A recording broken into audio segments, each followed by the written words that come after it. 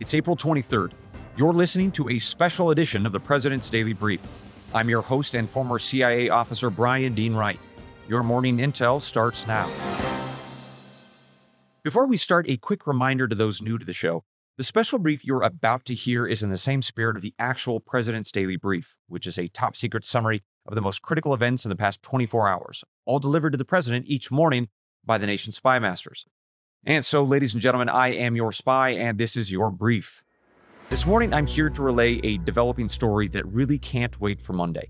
You need to be prepared for what's about to come. It's a political campaign against disinformation, or fake news.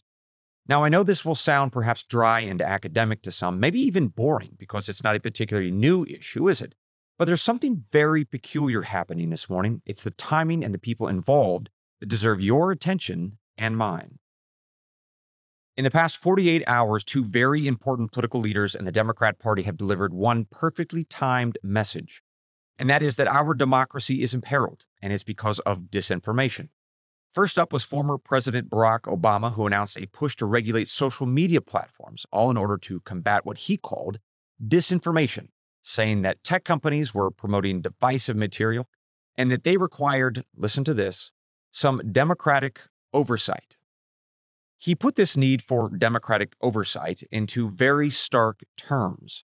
Each of us, he said, has to pick a side. Do we allow our democracy to wither, or do we choose to make it better instead? At virtually the same time, Hillary Clinton tweeted out a similar message also about disinformation. For too long, she said, tech platforms have amplified disinformation and extremism with no accountability. She went on to applaud a bill in Europe that's designed to address this disinformation in order to, quote, bolster global democracy before it's too late. Do you hear the themes there? Disinformation is bad, our democracy is under attack, and big tech is letting it happen. All being promoted by Barack Obama and Hillary Clinton, two deeply influential politicians in American life, on the same day. Now, in and of itself, there's nothing conspiratorial about this. Politicians coordinate messages all the time. And to be fair, both have been ramping up this talk of disinformation for quite some time. But it's also clear that there's a new effort underway by these political leaders, and others, especially on the left, to regulate our speech. Because, they say, democracy is once again under attack. This begs a huge set of questions, and we can't tackle all of them this morning. But we're going to start with one that's especially critical, also that you are better prepared to pick a side, as Barack Obama has said you must. All right, here's that critical question. Why is this coordinated campaign against disinformation happening right now? What is so sudden, so shockingly new about disinformation on social media that it has turned this perhaps legitimate concern into an existential threat to our democracy that involves teams, good versus bad? I think I know the answer. If you've been paying attention to the news these past few weeks, there's been a big fight between Twitter and Elon Musk. The latter is trying a hostile takeover from the former. That is to say, Musk is trying to buy Twitter despite it not wanting to be sold. Elon is justifying his actions in large part because he says Twitter has collapsed into a regime of censorship. Specifically, it's censorship of specific political voices, namely conservative voices. So is Elon right? Is Twitter really a leftist regime trying to squash conservative voices and stories? Well, there's data to suggest that actually, yes, he's right.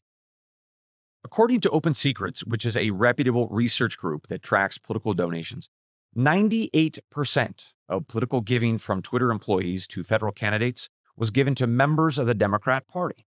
98%. Meanwhile, Twitter's former CEO, Jack Dorsey, said in a 2018 interview that Twitter, like most tech companies in Silicon Valley, has a lot more left-leaning employees than right-leaning. In fact, he said conservative employees at his company, quote, don't feel safe to express their opinions within the company. But it's not just Twitter, the company, that's hyperliberal. It's many of the people who use it, too. In a set of studies from 2019 and 2020 from the Pew Research Center, data show that Twitter users are more liberal than the general public and less inclined to find common ground with Republicans, more so than even other Democrats who don't use Twitter. So let me translate all of that data and give you the key takeaways. Twitter is a company with very liberal employees, with very liberal values, and neither they nor the Democrats who use Twitter want to be on the same team as conservatives. That's not Brian's opinion. That's not your opinion. That's what the data show. So I think we've answered part of the question that started this special brief this morning. Why are Democrats waging this fight over disinformation right now? It appears that the very liberal base of the Democrat Party is angry that Elon Musk is trying to take control of their company, or so they would say. In other words, Barack Obama and Hillary Clinton have heard from their donors. But I suspect it's about much more than donors and money. Recall that Twitter censored the story of the Hunter Biden laptop, saying it was Russian disinformation. That encouraged other media outlets to hide the story right before the 2020 election. And data show it probably gave Joe Biden the White House. In other words, this war on disinformation by Obama and Clinton, this curiously timed fight where you have to pick a side, tells me that this isn't just about money, but also power. The power that comes from controlling information to deem what is good speech and what is bad. And that, ladies and gentlemen, is why I brought you this special brief this Saturday morning. We have entered a new fight, and it's ultimately about who has power and who gets to keep it. It's either them or you. Ladies and gentlemen, that concludes your special Saturday brief. I'd like to ask for your help.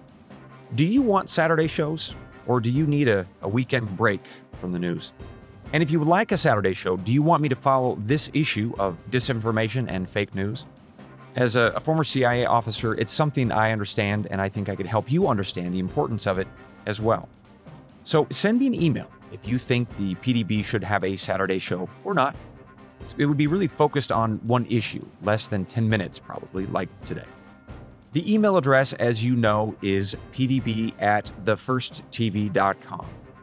Again, that's pdb@thefirsttv.com.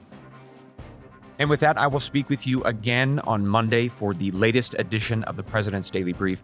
As always, my friends, I remind you of why we are here talking about our country. It's the creed of every good spy and every smart American. It's from John chapter 8, verse 32. And you shall know the truth, and the truth shall make you free. Good day.